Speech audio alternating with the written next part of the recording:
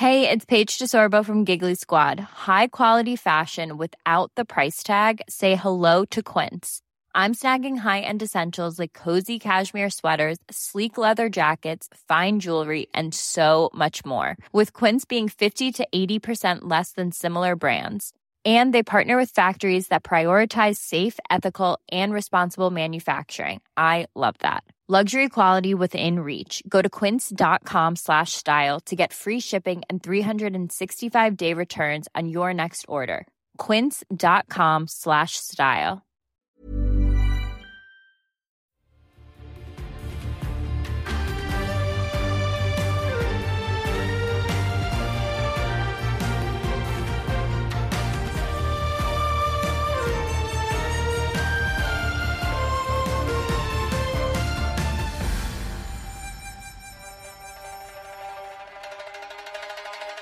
What's going on, travelers? Thank you for tuning in to the 16th episode of The Resonance, a weekly Genshin Impact podcast. I am your host, Dalton, and with me is Sleepy Pharaoh. Sleepy Pharaoh. I love it. It actually sounds really cool. like a really, I almost got a really crappy superhero. Like the anime trope that is like the tired character. Oh yeah, there's always a tired character. Yeah, you'd be like the Sayu. Yeah, exactly. That's me. I'm fine with that, dude. How are you this week? Other good. than being tired right now. Other than being tired, yeah, I'm good. Just been a super, super busy week. Looking forward to next week because it's going to be much easier. But yeah, and then having, a good amount of, like, I've definitely been playing the drip on Genshin, like, for the content because I want to make it last. So I haven't been running through it as fast as I normally do.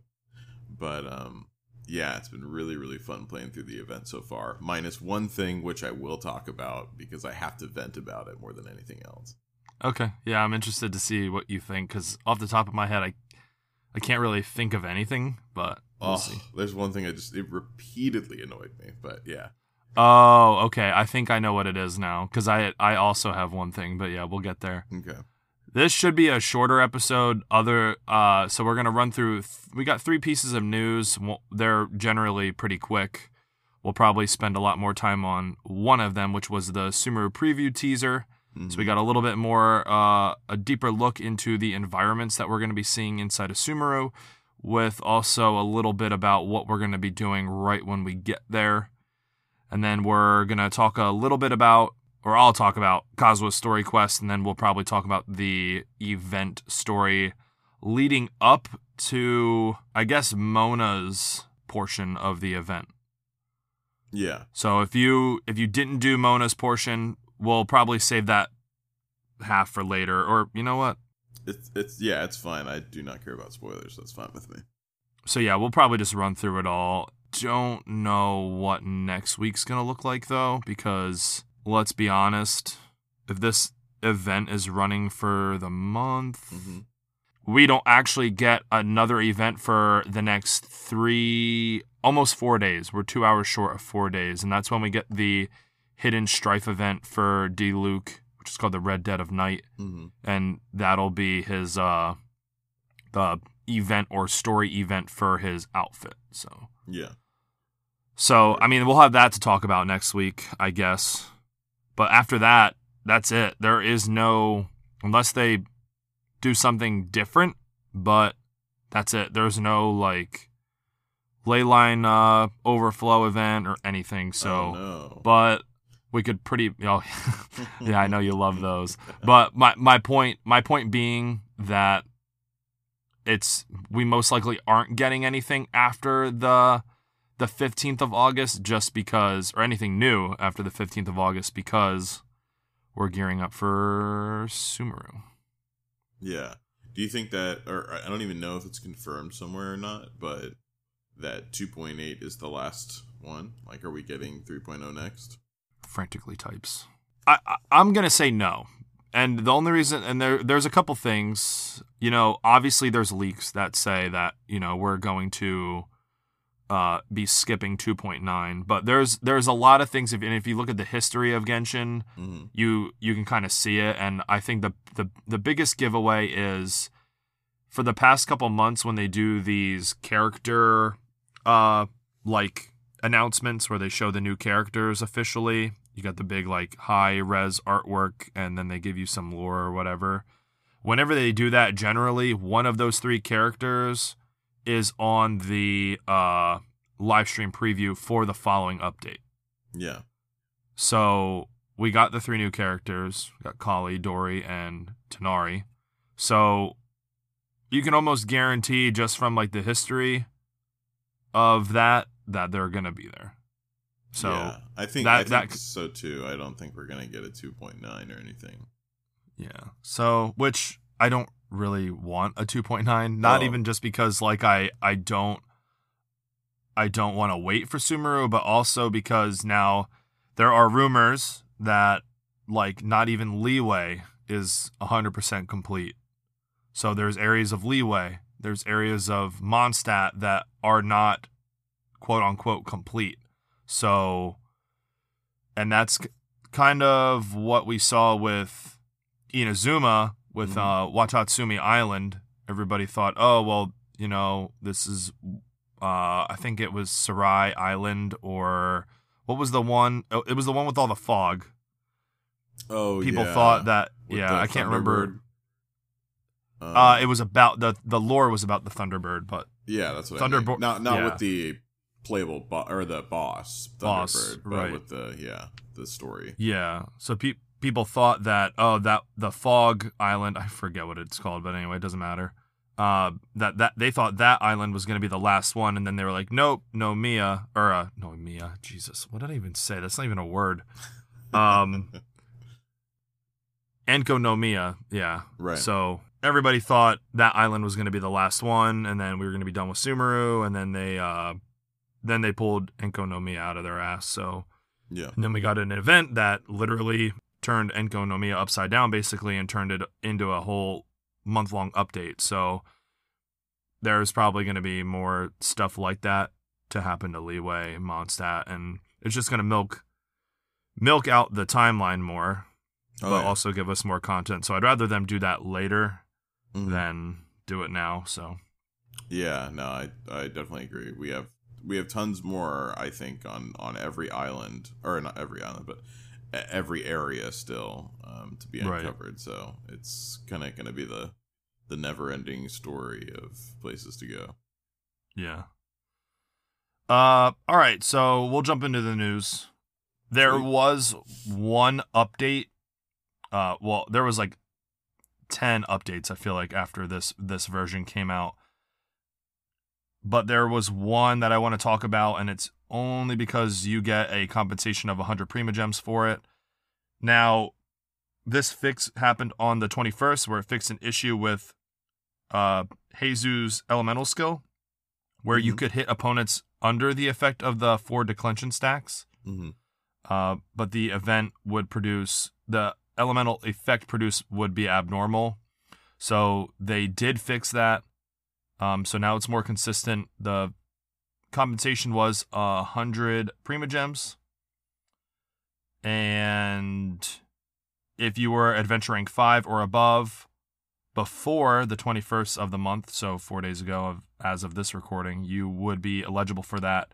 But you would need to claim that mail before 7/24, which would be tomorrow. So the day before this this episode goes live. But the mail is valid for 30 days, so just remember to claim it in time. But 100 Prima Gems, so very nice. You didn't see anything abnormal? Did you? No, I did not. Okay. I didn't. I still haven't really even messed with Jesus yet. So. Gotcha. Yeah. All right. I'm assuming since you've been just playing the drip of the event that you didn't do or take part in the Mesmerizing Dream at Sea web event yet. No. Was that one of the good web events? Yeah. So this web event is running from July 22nd to the 31st. So you still have like a good week. Okay. I'll probably play. If you think it's worth it for, I forgot what we said, 3 or 4 that I was going to play. If this is one of them that you would elect, then I'll go ahead and play it, and I'll tell you my thoughts on it next week. Yeah, I think this one's good. I do have some details about it. So it does run from the 22nd, and it'll end on right before midnight on July 31st. And you cannot claim rewards after the event ends, Pharaoh. So you actually need to play the event when it happens. Ah, yes. Yeah. Can't pull what I did last time. No. To be eligible, you need to be adventure rank 32 or above. During the event, you can log into Genshin Impact every day and complete daily commissions and other missions to obtain Paimon's inspirations, which you will then use in the web event to help her recall memories from her dreams, retrieve her dream memories to obtain Primogems and other rewards. And that's really it. Throughout the whole event, you get 20 Primogems for each dream. So a total of 80 Primogems, 6 Heroes Wit, 8 Mystic Enhancement Ore, the 4 of the Sanctifying Unction, which I think is the artifact leveling material. Yeah. And 90,000 Moro. So it's pretty easy, and it's like a multiple choice quiz for each dream. It literally takes, I don't know, 5 minutes to do, but to get the Paimon's inspiration. So if you haven't done this yet, you want to do this, like block out 10 minutes at like most to do this when you're about to be done playing Genshin. Because if you log in, do your daily commissions, spend a little bit of resin, do a domain, but to get the inspiration, you need to do like certain things in the game to get the inspiration to do the web event. So right, it's simple, but the art's good, and you get Primogems. So I can't argue with the Primogems, especially with Yoimiya coming. So yeah, gotta do it. All right, and then we got the Sumeru preview teaser number 2, which gave us really good views of the different areas. They show a little bit of Sumeru City, which is literally just a city built on a massive tree. Yeah. They showed us, what else? They showed us a little bit more of the desert. A good bit more of the desert, I'd even say. Oh, yeah. Like, I mean, some of the areas in there are absolutely amazing looking. The like, what is it? The ruins, right? We had, they have several ruins there and tombs and stuff like that we saw, like very Egypt vibes, like super, super cool. I can't wait to get in there. I think more so than the rainforest region, I'm going to enjoy the desert part of it because it looks amazing. When people think about desert areas, I think that the number one thing that worries players is, it's going to be bare bones. Yeah. This doesn't look like that. No, not at all. I would say that this looks more detailed than anything I've seen so far in the game. So, yeah, it's incredibly impressive. Like, so good. Yeah. I just can't wait till, like, and I know we have some, like, Egyptian vibe characters coming. Like, we have, I forgot which one, like, what the name is of the first one that we get with the cat ears. I remember they officially announced it with that, where they give you a tidbit of each region. Yeah. I don't remember what their name was. But yeah, we get one with the cat ears, and then the one that from that trailer that we got back whenever launch happened. I'm pretty sure that character, because we haven't had any mention of that character yet, but I'm pretty sure we're going to get that character later on. And that guy looks really cool. He has like the Anubis hat on. Looks really, really cool. So I can't wait till I have that character and I'm in the desert region. That's going to be my happy space, I think. Nice. So you're most looking forward to the desert. Oh, yeah. Yeah. I got to say, the way they did the oases, if that's the right way to say that, in the desert, oases, is that? Yeah, maybe.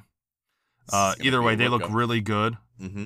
The underground ruins that they showed of the desert look so good, like so interesting. Yeah, it really is amazing. Like this is, I mean, would you say that this is like looks more detailed and fantastical, dare I say, than the other regions that we have so far?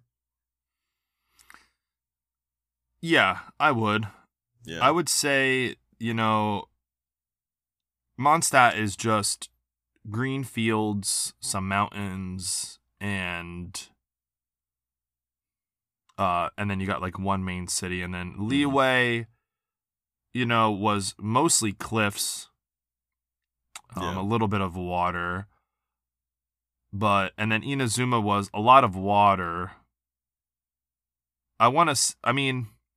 It's just different. You don't, and they talk about it in the trailer where they talk about, the mountains are, not as harsh. They're more like contoured. Mm-hmm. They're a lot more like gentle. And you can actually see that.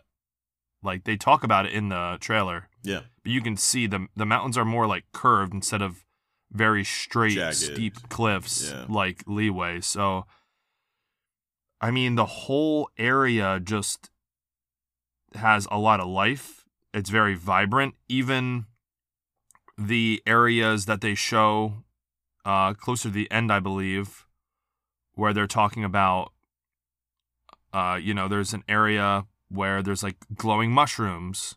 Then there's an area where all the trees look withered for some reason. Like even that area where the trees look withered and almost dead, it looks good. Yeah, absolutely. One of the things I do like is that one of the areas it just rains constantly. Yeah, that is cool. Yeah, I would have to say, like, as far as like, things that have impressed me so far, like places that have impressed me so far, like I would say, I think is Watsumi Island is Kokomi's island, right?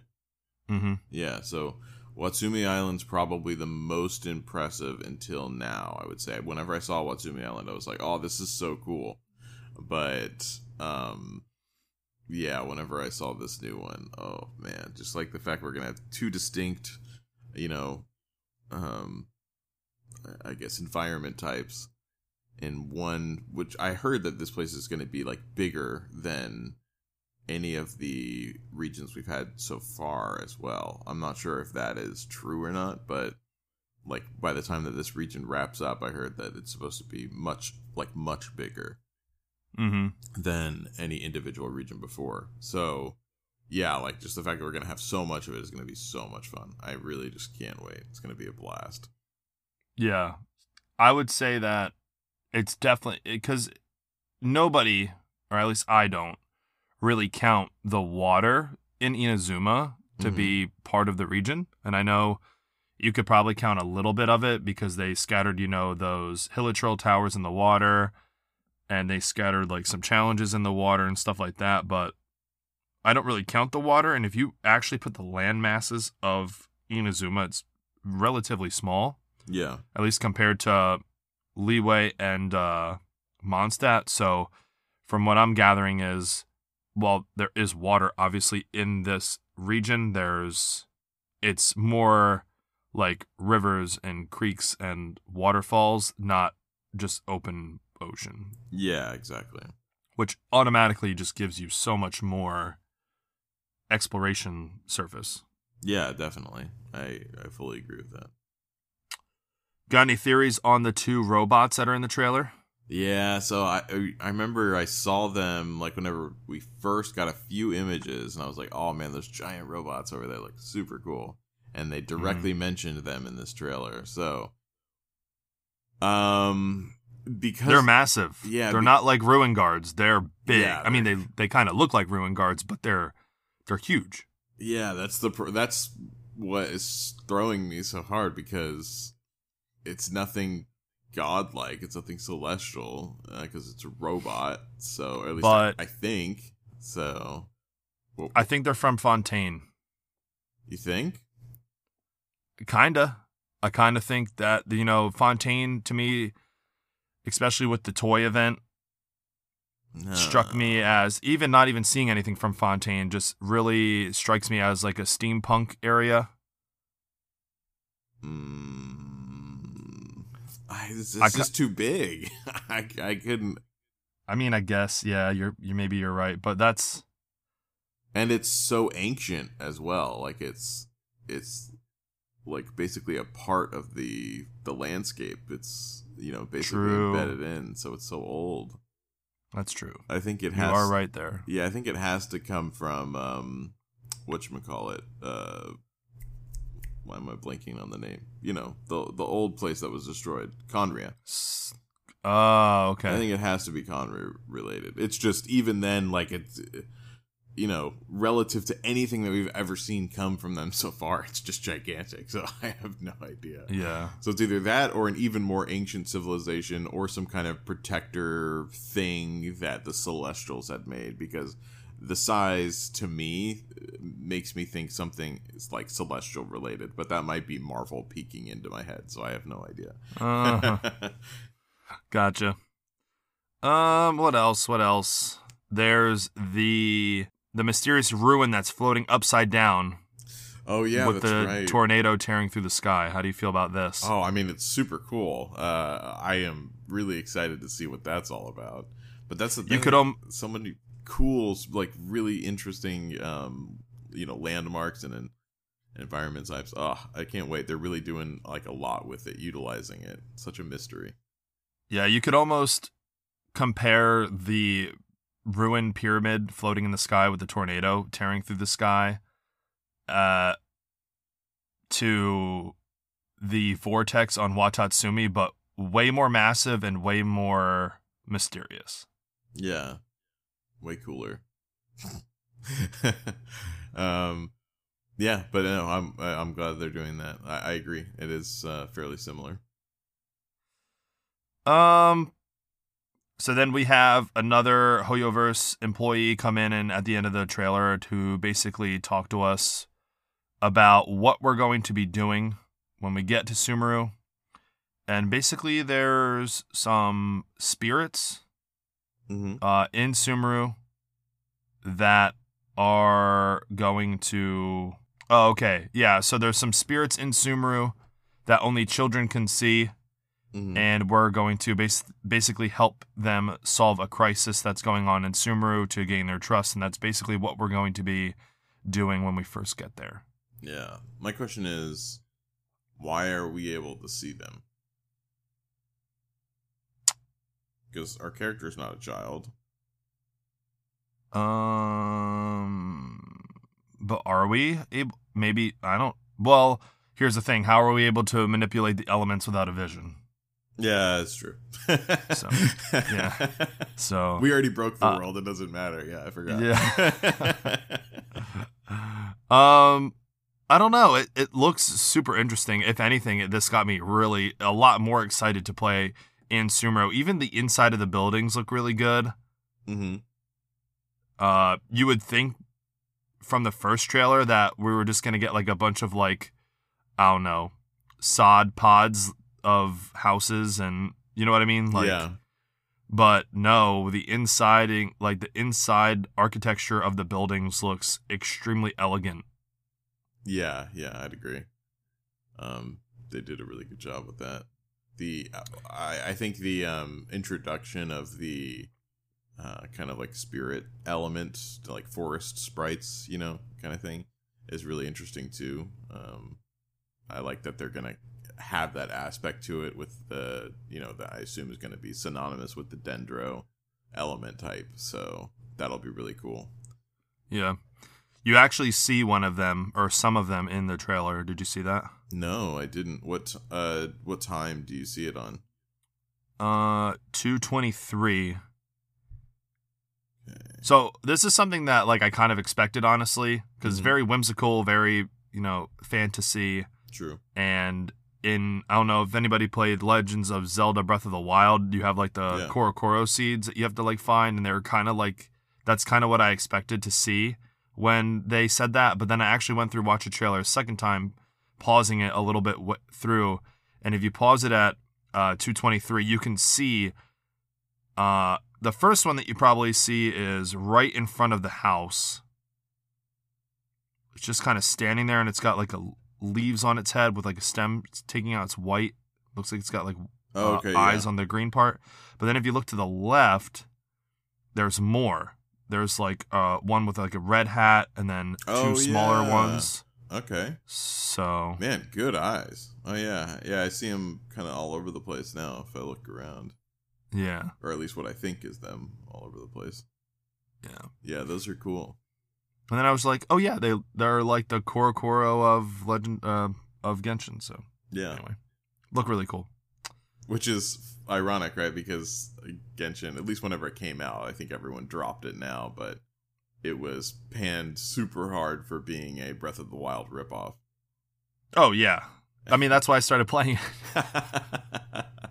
So I had friends that like vehemently opposed it because they were like, "How dare it be a ripoff of Breath of the Wild?" And I was like, "Yeah, I want more Breath of the Wild, so I'll play this." Yeah, very good.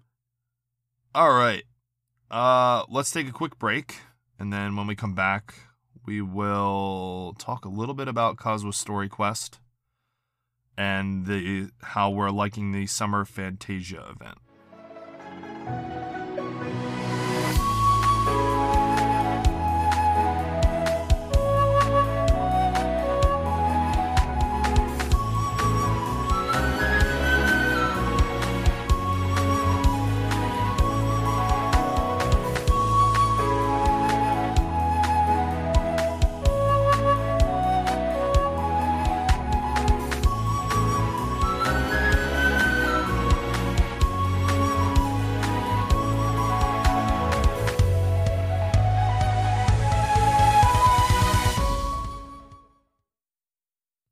Okay, and we're back from our break. Now, Pharaoh didn't get a chance to do the Kazuma Story Quest, but I'm going to run through what I remember, and I don't know, you guys can let me know what you guys thought about it, because I thought it was pretty good. Mm-hmm. This Story Quest was like the main reason why I even bothered to do the event, because Kazuma really did impress me. So, in the event, or in the story, I should say, you start the event, or, oh my god, you start the story. So bad. And you go to Bayako Plain in Inazuma, which is like a little bit south of the Narukami Shrine. And you get attacked by the person that you saw in the live stream. Kind of just looks like a Karagi, the Karagi enemy. And once you fight them, you're just kind of like, what the hell? And then he just kind of like goes away. So then you go find Kazuha, and when you go to Kazuha, he is talking to the Tenryou Commission, and the head of the Tenryou Commission is basically trying to get Kazuha to basically clearing his name, because he's not a criminal anymore, so he's walking around Inazuma without like a care in the world. But they are trying to reestablish the Kaedahara name by allowing him to make weapons again, and they want him to basically like forge, and they'll completely support him, they'll house him, everything. So when you go to Kazuha and tell him, hey, I was attacked, and there's this, by the way, there's a woman who her husband has gone missing, and he was really obsessed with collecting artifacts, and then got really obsessed with collecting swords. And then basically I laugh now because I kind of compared this to my wife when I spend money on Primogems, because his wife in the game was saying, oh, I know he has a hobby, and I'll support him in his hobby, but he's got to know when enough is enough. Yeah, I remember that. So basically he's just been acting really strange, and then his warehouse or his storage facility that he was storing all these weapons and artifacts that he was basically obsessing over, he was going to sell some because his wife basically gave him an ultimatum. And then it gets burned down, and then the seller, her husband, and the buyer go missing. So you eventually find out that the sword is actually possessed by, I can't remember what the name of the spirit is, but it's the same spirit that you deal with when you are in Inazuma and you do, I think it's Yai Miko's story quest. Mm-hmm. Do you remember that? Where you go to that domain and the spirit is like in the painting? Yeah, yeah. So it's the same kind of spirit, but a different one. Oh, and okay. basically the Aminoma clan, which was a bladesmithing clan alongside the Kayadhara clan, the master who forged that sword fled Inazuma, and the bladesmith died, and basically the sword had like a vendetta to come and fight the Raiden Shogun to kind of fulfill his master's like last dying wish. Mm-hmm. So Kaedahara gets a hold of the sword, and it can't really affect him because he's not weak-minded. They explain it very well. It really does fit. I know my description makes it sound really weak, but it is really good. And basically, when Kazuha uses a sword, it starts to break, and he makes a deal with the spirit, basically saying like, "Hey, if you can't handle it when I fight with you, then you need to release the guy that you're possessing, which is the guy who attacks you." Right. And he agrees, and when Kazuha uses a sword, it's kind of like draining Kazuha a little bit, like he's getting a little bit tired, but the sword just is like getting weaker, and then it's funny because the sword basically the whole time isn't really trying to resonate with the wielder. He was just kind of doing his own thing, where because he's breaking, he doesn't really have a choice, so he kind of starts to work with Kazuha, and then then the sword kind of like starts to or the spirit, I keep saying the sword, but the spirit kind of starts to understand how to actually like work with a person. And at the end, the spirit asks Kazuha to let him take over him so he can reforge the sword and make it brand new. And so Kazuha agrees because he doesn't feel like there's no malice there. So Kazuha agrees. That's the purple energy that we saw kind of in Kazuha's eyes. So it has nothing to do with the electrovision, even though it is briefly mentioned. But that has nothing to do with the previous story where he blocks the Mitsuhitachi attack from Raiden Shogun. But he forges the sword. He uses the last of his energy, the spirit, and then Kazuha kind of comes back, and then you have the sword. So that's where the Cursed Blade comes from. But overall, I thought the story was really good. I love the lore that they tell in the stories, and I feel like Kazuha is a great character to have lore for, especially because you see him go from like a wanted criminal to him literally being like one of the only people to manipulate two visions. Right. And it was just really good. So yeah. 10 out of 10. I think definitely not as cool as the narrative that we kind of spewed out a few weeks ago that we thought it was going to be. Where he was starting to activate his electrovision. But still sounds pretty cool though. So fair enough. Yeah. Yeah, if you are a big fan of Kazuha and his character and his personality, the story was really good. But if you were expecting, like we were, to see more of Kazuha manipulate an electrovision because that would be badass, and not really care too much about the lore in the story, then you'll probably be a little bit disappointed. But overall, it was a good story quest. I thought it was better than the Yolan story quest. So, well, I mean, I guess I don't know, but from the sound of it, yeah, the Yolan one kind of just droned on after a while. Like, yep. But yeah, I am gonna play this one whenever I'm done with the event. So I'm looking forward to it. Speaking of the event, let's talk about it. All right. So, what do you... I guess we can break it down into really... So you didn't get to Mona's yet. Yeah, just the last one. I finished up everyone else. And I actually just started Mona's, but I'm not even halfway through.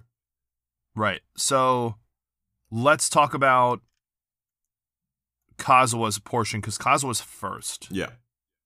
So how did you like Kazuha's portion of the event? I liked it. There was some parts that I really thought were like incredibly cool. Like when it had the kind of side scrolly how should I say, kind of design to it whenever you could only walk, left or right. Do you remember that part? Yeah, where it kind of looked like old film, kind Yeah, of. exactly. Like, that was really, really cool to me. I was all for that because it fits Kazua's style so well, right? So yeah, I thought that was really cool. As far as the story is concerned, like, it's all like, feel good, like, confronting your past kind of stories. So it's interesting to see what all the characters went through to make them who they are, the trials and tribulations, all that. Kazua's definitely the one that's like the most okay with his past, it seems like. Granted, I haven't seen Mona's yet, but yeah, it was really cool kind of seeing where he came from and the relationship that he had with his dad and, by extension, the rest of his family. Like, I was really a fan of that one. It was like a little nostalgic feeling whenever I completed it. Yeah, I liked it. It really took me by surprise with the old film. I didn't really like know what they were going for, but it was a nice change to it. Yeah, I'm all for stuff like that, like experimenting with different, styles of, of like, I guess, changing up from the normal game style that they have. They did a really good job there. I thought it was well placed. Yeah. So I liked it.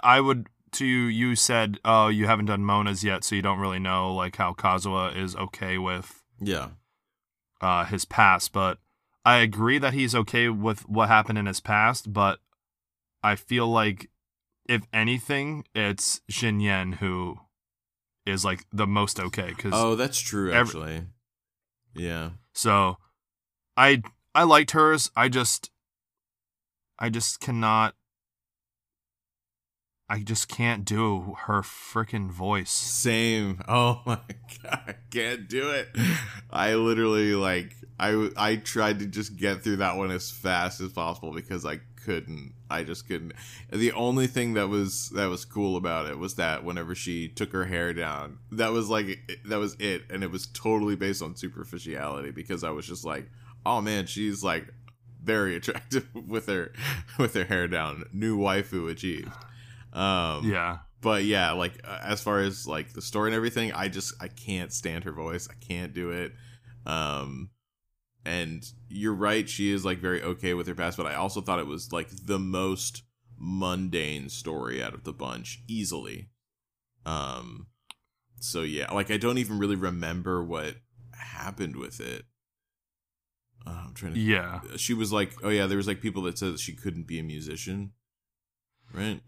They were talking. It was mostly about like her. They wanted her to be more like rock and roll. It wasn't theater or playing like a very like a gentler instrument. Right. So they were kind of against like the whole rock and roll thing and her hair and like the rebel aspect of rock and roll. Yeah. Exactly. Yeah. Yeah, I mean, like, it probably would have landed better for me with a character with a different voice, but I just can't get the whole, like, deep southern accent with the rock and roll thing going on. Like, it's just not for me. But, yeah.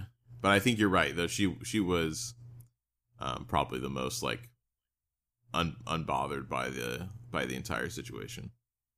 Yeah.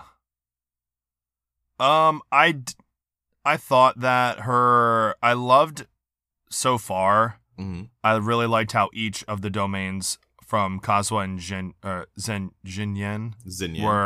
Xinyan were very flattering to their like characters and their personalities and everything. Like they fit very well. Yeah, I mean certainly Kazuha's did. The next one with like the flowers and stuff, like with Xinyan, I was like, okay, sure. I just don't know how else they would do it. Yeah, I think you're right. I think they did the best they could because there isn't like a super distinctive style there. I don't know. They could have went a little crazier. I mean, they could have gave you an instrument. Yeah, exactly. Like that's what I'm thinking. Like, I mean, like, why didn't we all just rock out in a band afterwards? Honestly. Yeah, true. Very true. Like, I feel like that would have been cooler than whatever in the world we got. You do see her with her hair down, though. I mean, that is the one pro from this. And like I said, new waifu achieved. Like, I want that skin. But yeah, is what it is.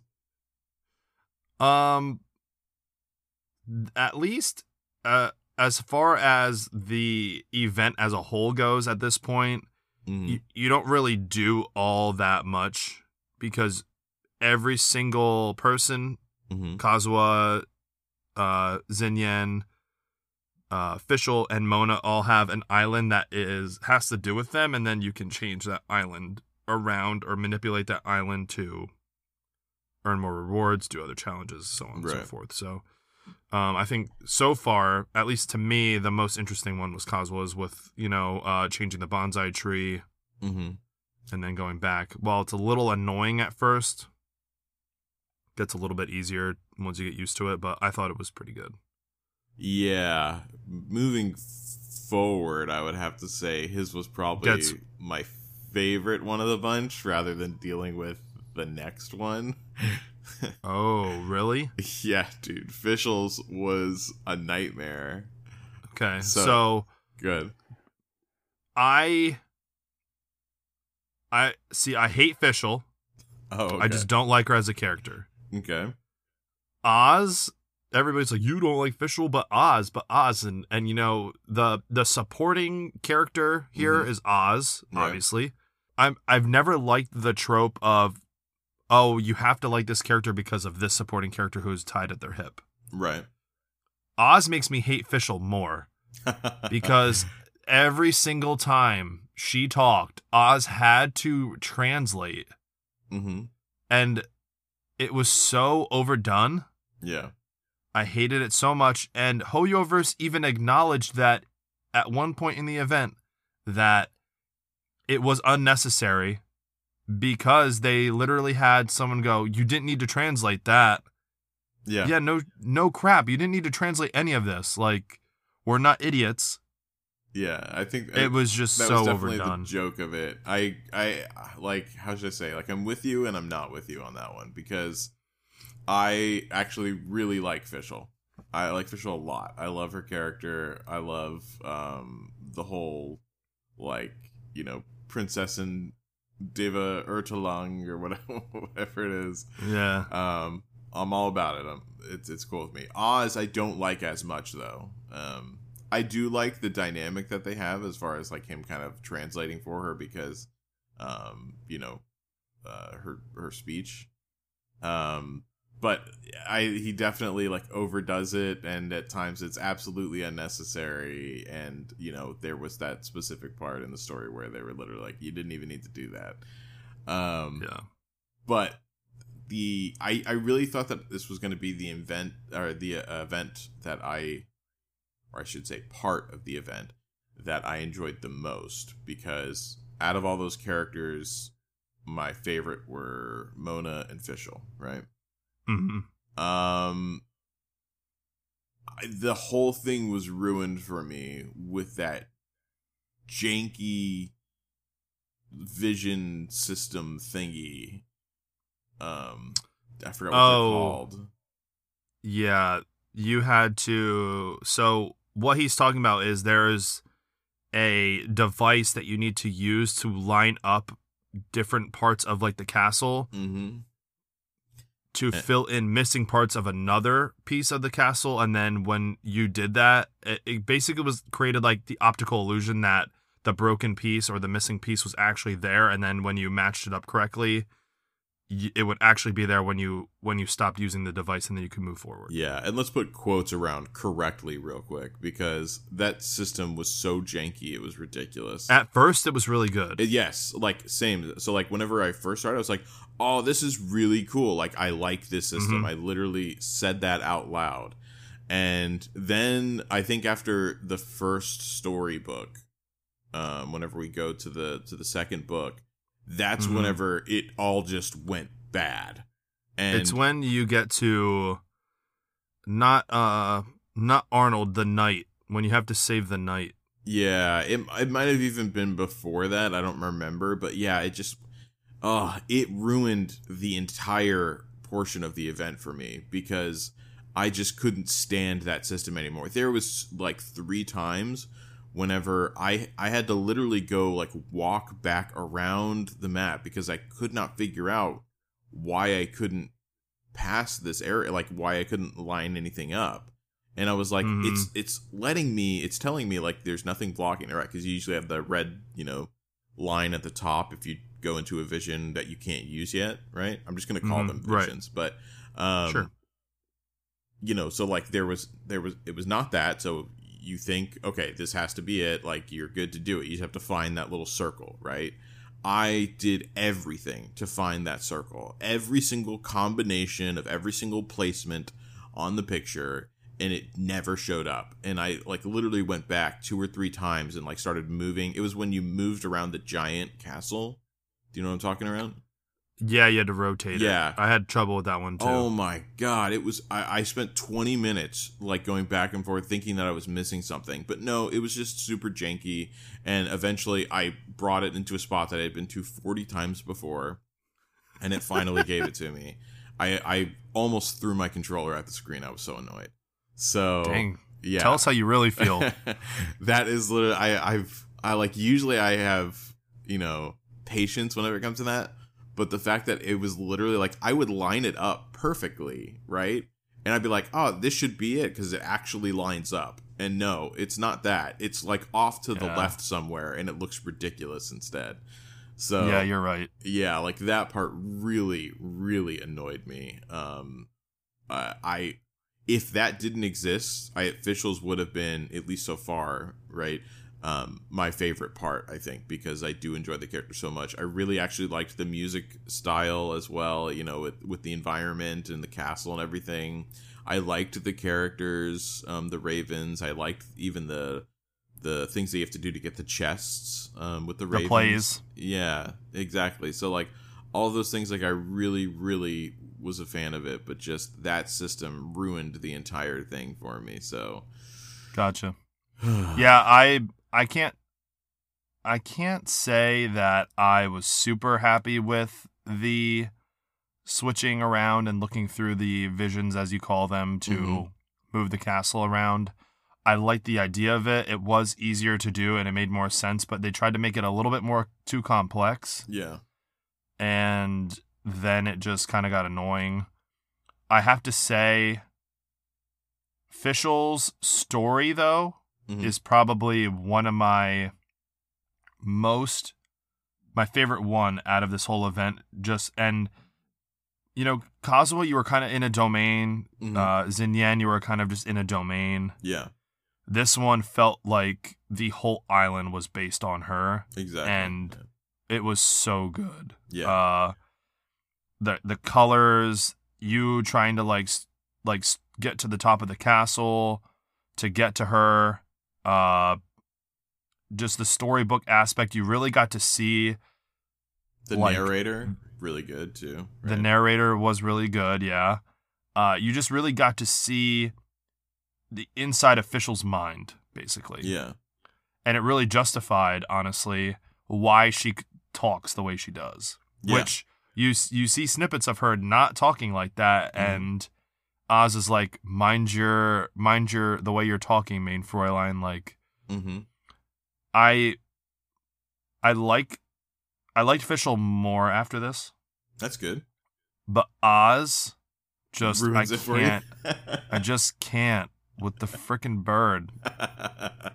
And the only thing I like about Oz is the fact that he just completely goes along with it, even though he knows that, even though the way she talks is completely voluntary.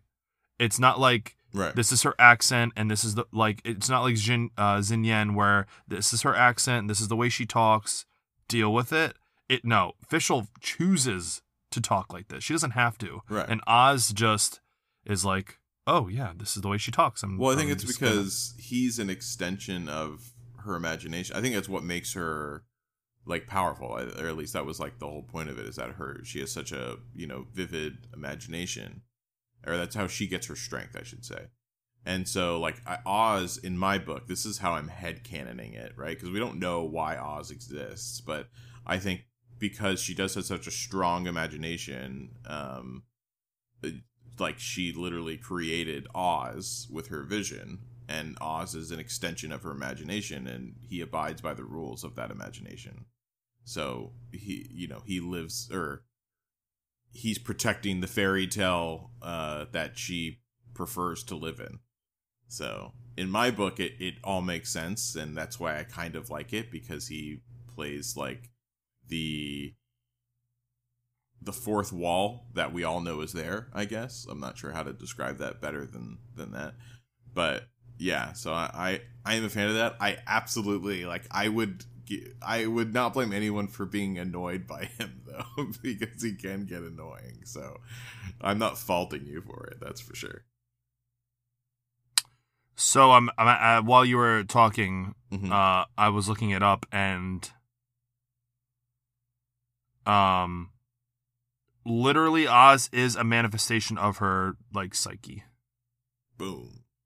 And of her electrovision. Yeah. I think he has. But he's actually physically there.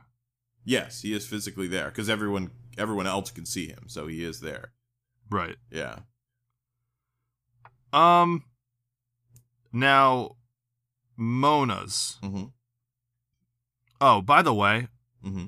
did we not get to... We don't get to fight a Prinzessin, Fischl, in the event? We don't get to fight? What do you mean? I'm asking, like, do you know if... Oh, no. I wanted to so bad. I wanted that as, like, an event boss. Like a boss Yeah. that you could fight. Kind of like the Whooper Flower for Albedo's event. I wanted to fight her so bad. I agree with you. I'm okay with the confrontation, or like the kind of like argument battle that they had, right? Which is also another reason why I like the story compared to the other two, just because she actually had something to still confront, not just reminiscing on the fact that they used to have problems that they don't care about anymore. She's actively going through it. So I inherently found her more interesting. But I actually thought that we were going to fight a dragon. Or at least like a giant electro dragon or something like that. And then it was going to turn out to be like what we ended up getting, like where the dragon would then turn into the dark side of Fischl after we defeated it. And then she would have to confront it. But yeah, because, the narrator was talking about the dragon the whole time. So I was like, oh man, we're going to fight a dragon at the end of this. It's going to be awesome. But no. Yeah, I agree with you. I think that would have been really cool, but yeah, no dragon. Yeah. All right. So after Fischl, now the team basically is grasping the idea that, okay, Kazuha, Zinnia, and Fischl have all done their part, and they literally are just like, okay, it's Mona's turn now. Mm-hmm. And Mona's is really good. This was the one that I was most excited for. I realized last week I talked about, I hope you can go into the domain and take screenshots. Yeah. What I realized is that in domains, you actually can't use the camera. Oh, that's a good point. I was actually going to take a picture at one point with Kazuha in Kazuha's thing. And so I was going to switch to Kazuha, but I was like, oh, shoot, I can't actually switch to Kazuha because I'm in like a domain. So I didn't even bother taking the picture, but you're right. I wouldn't have been able to even if I had him before I went in. So you can switch to Kazuha at a Door of Resurrection. I had no idea. Yeah, so if you're in the domain, you can't switch characters unless you go to like a quote-unquote checkpoint like Door of Resurrection. Wow, I never knew that. But you still can't take screenshots without the UI or anything like that. Right, because right. It doesn't let you. Yeah, it doesn't let you. Even if you have the item? Camera equipped. Yeah. Well, it doesn't let you even go into your inventory. Oh, that's right, yeah. Well, maybe it does, but No, I don't can't think take. You can. Yeah. Or maybe you can. I don't know. Whatever. It is what it is. I know you can't use the camera for sure. Okay. I tried it. All right. Yeah. So Mona's is really good, and like you said, to the point of Fischl, where she was still dealing with something, Mona is still like very much not okay with what she has to deal with. That's good. It starts off with her when you go into or you find what is like the whole what's the word I'm looking for? It's a not a quirk, but it's like the gimmick. The Mona Island gimmick is that there's pools of water that you jump into, and then you get transported to like a domain or a mirage, I should say, actually, because that's actually what they're called. But the mirage for her is you're in this really weird and trippy domain, and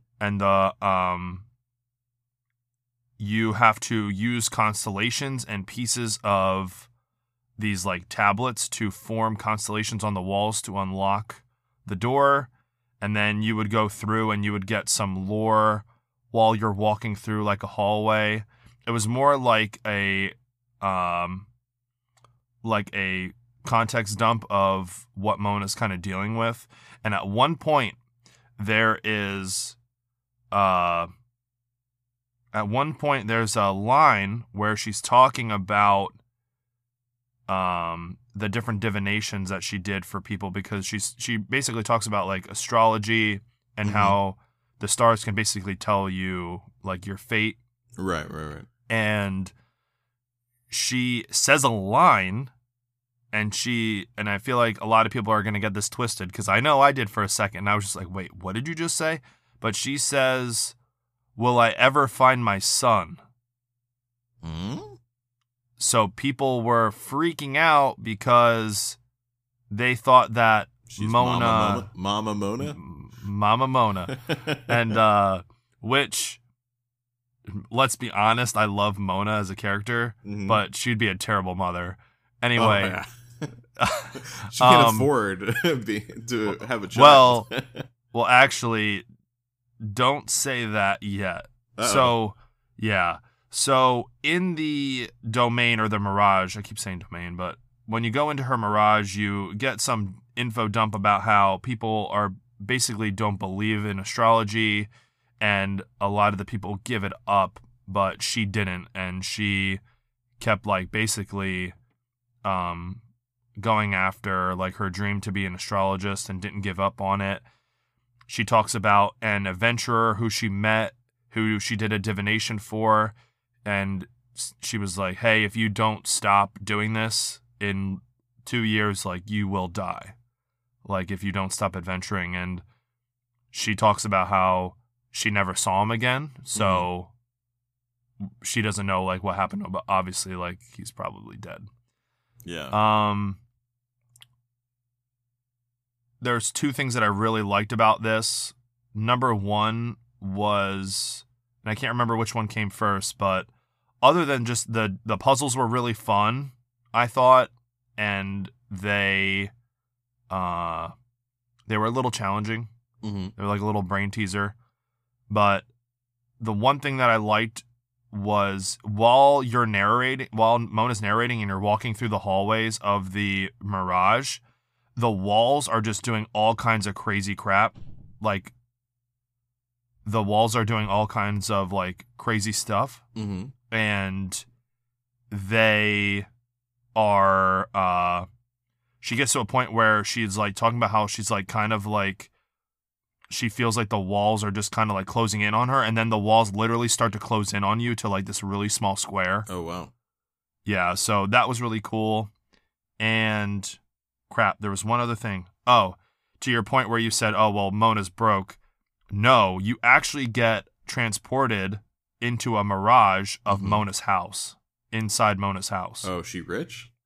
Oh, dude, she's living a lavish life. Yeah. That's so funny. I took so many screenshots of the inside of her house. I can't wait to go into my teapot and make rooms that look just like this house. Wow. But she had bookshelves on bookshelves of books, a freaking nice kitchen, 2 really nice couches. She's not broke. Dang. Why'd you make me... Yeah. Didn't you have to, like, buy her food over and over again the first time you meet her? Yeah. They talk about it, but basically she like twists the conversation to like change it, and everybody like buys into it. That's so funny. Oh my god, it's really funny. Oh, yeah. I guess that's great. I can't wait to complete that one. So that was really cool. Oh, what about you finished it all, right? Yeah, you want to talk about the Venti communication thing? Yep, that was exactly what I was going to ask about.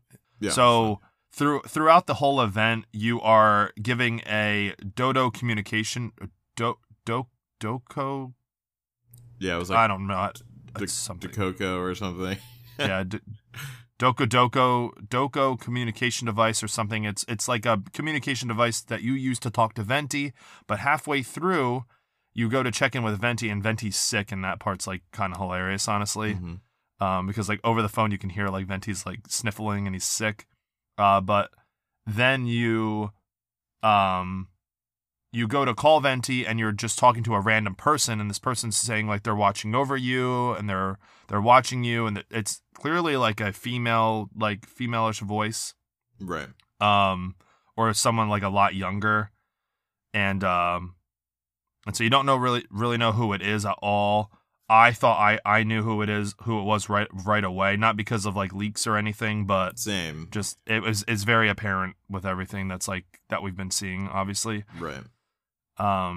So then you go and talk to Venti again for the second time, because the second time that you actually go to talk to him, you talk to this mysterious person, and Venti's like, "Oh, well, they didn't do any harm to you," and it seems like they're kind of just like watching you, so don't really worry about it. And they the Traveler and Paimon kind of accept that as an answer, but then right Venti. at the don't worry about it. I'm gonna go drink. Bye. Yeah. Story of his life. Yep. So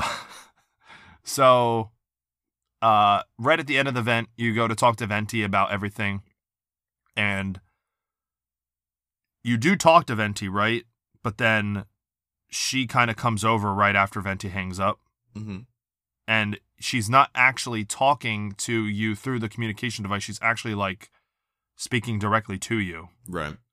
And she basically says, "I've been watching over you. I'm like a little bird, but maybe one day we'll meet." And then right when she hangs up, I'm pretty sure, it's very faint. And if you like blink kind of, or look away from your screen, you miss the Dendro symbol kind of pop up and then like disappear like in the blink of an eye. Huh. Okay. Did you see? Oh, you I'm didn't not see there. that. Yeah. Okay. So I was this whole time I was narrating this like you knew exactly what I was talking about. So yeah, I knew for the most part that it was pretty much going to be Kusanali, the Dendro Archon. Oh, that's actually not who I thought it was. I mean, it could not be. I thought it was going to be Alice, because Alice is the one that made the area. Dang, I didn't even think of that. Oh, you didn't? Well, she's the one that... Oh, yeah, because you didn't... Did you play the original of this event? No. Oh, well, yeah, Alice was like the architect of this and the original one, where you took... Well, right, I knew that much. Yeah, and so I was pretty sure it was Alice, who we were talking to, but the only thing that throws me off about that is that it sounded like Chibi-ish, the voice. It sounded almost like Klee. And so I was like, it sounds like a slightly more like grown up Klee. So I was like, it could be Alice because, Klee's her daughter.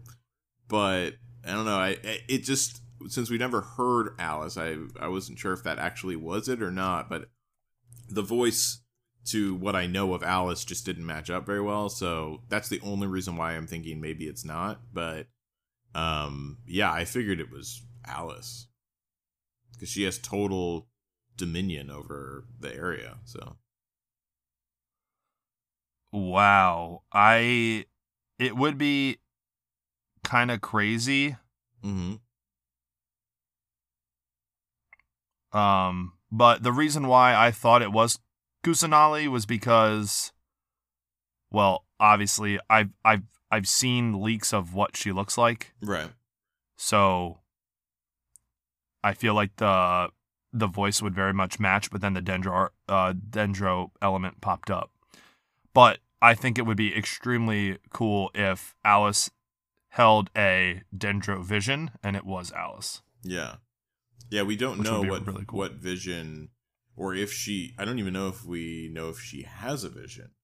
I don't think we know. I think we assume that she does, but I don't think we know for sure. But right. Yeah, or she's so far beyond it, she's more like us, where for some reason she doesn't even need a vision. Right. But yeah, like that's what I thought. I don't know. Well, I guess we'll maybe find out way later.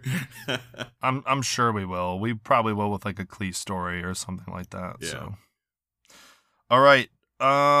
Let's see. Wish of the week. All right, let's do it. You want to go first or me?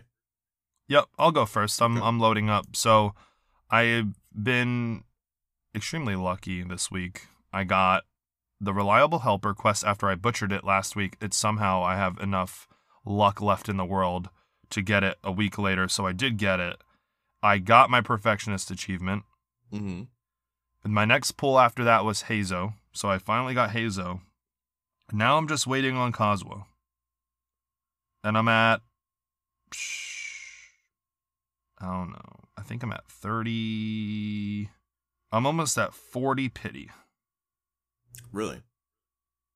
Okay, that's not a bad place to be. My wish was a black tassel. So, go. no bueno there. I'm going to be pulling on the normal banner because I do not want to potentially pull another Kazuo. You're spending primos on a normal banner, or are you using... No, I have from the pass. Okay. Yeah. So, here we go. Are you high on pity? It's blue. I think I'm around 50, so yeah, I'm pretty high. Okay. Thrilling Tales of the Dragon Slayer. It's a good... Yeah, you know what we should start like doing? 40 of them, but yeah, sure. Yeah. I mean, it is a fantastic... It's actually like one of the few 3 stars that's actually really, really good and has a purpose, but yeah, I do have a billion copies of them. Yeah, Thrilling Tales of the Dragon Slayer, if you don't know, is really good for Mona. Mm-hmm. It's really good for Catalyst supports who you want to put on a team that support main DPS characters, because the passive, I believe it's the passive of Thrilling Tales of the Dragon Slayer, boosts the attack of your other characters. So it's really good for like Mona, and it's really good for, you could put it on Sucrose and then R5 it and put Sucrose on a team with like Chow, who would really benefit from it because Chow really likes a lot of attack. So you could put that on Sucrose, who is a really good battery for Chow, so you get his burst back really quick, but then you also are boosting his attack through the passive of the Thrilling Tales of the Dragon Slayer with Sucrose. So yeah, we should start doing that more, where we just give like a tidbit of information after the wish. Probably true. It's like a weapon or something. that is Black Tassel. If you have Chow and you don't have any good 4-star weapons for Chow, which probably is like unlikely, because if you buy the battle pass, you can use the deathmatch. Yeah. But Black Tassel would probably be like one of the only 3-star weapons really that you'd want to use with Chow. Yeah. Alrighty. That's the end of our episode. Done. Yeah. When we come back, we'll be talking more about, probably give your thoughts on Mona's portion of the event. And then we'll talk about the Diluc story event. Yeah, that's right. Where can our listeners find you? Yeah. So as always, you guys can find me at, discord.me/the directive. We have a community there for a whole bunch of different games, mobile games mostly. But yeah, you can check that out. You can also find me Chronicles of Runeterra. It's a podcast on Spotify, Apple Podcasts, basically everywhere where you can find a podcast. And then, of course, Click or Skip, also a podcast. You can find it anywhere where you find podcasts. There you go. Sweet deal. Mm-hmm. If you guys want to get a hold of the show, You can get hold of me on Twitter. That's at HoYoCast. Or you can join the Resonance community Discord. That is discord.me/The Resonance. A lovely community there. Mm-hmm. I have a lot of things that I'm doing with the show and the server in total. So I know there's new music coming. I didn't officially announce this, but more stuff to do with the server where we're going to be doing server events that are actually in game, and then I'll be like giving away blessings of the Welkin Moon. But those will be exclusively held in Discord, and then we'll do those events in game. So like mostly fun stuff like teapot contest, races in game, like in-game races from like one point to the next. Yeah, in like a bracket style where like we mark one area and then you have the first one there wins. So I've been thinking of doing stuff like that. There are some other stuff, so looking forward to updating everything and making it a little bit more interesting. That's it. Another long episode out of nothing, I feel like. And we're good at that. We are very good at that. Yep. So yeah, we'll see you guys next week when we talk about Diluc's story event. Have a good week. Enjoy the episode. Enjoy Mona's awesome lore in the event. Yep. Make sure you guys smack Arnold around because he's simping for Mona, and that's me. Me only. Yeah, there's only one Mona simp here. Have a good week, y'all.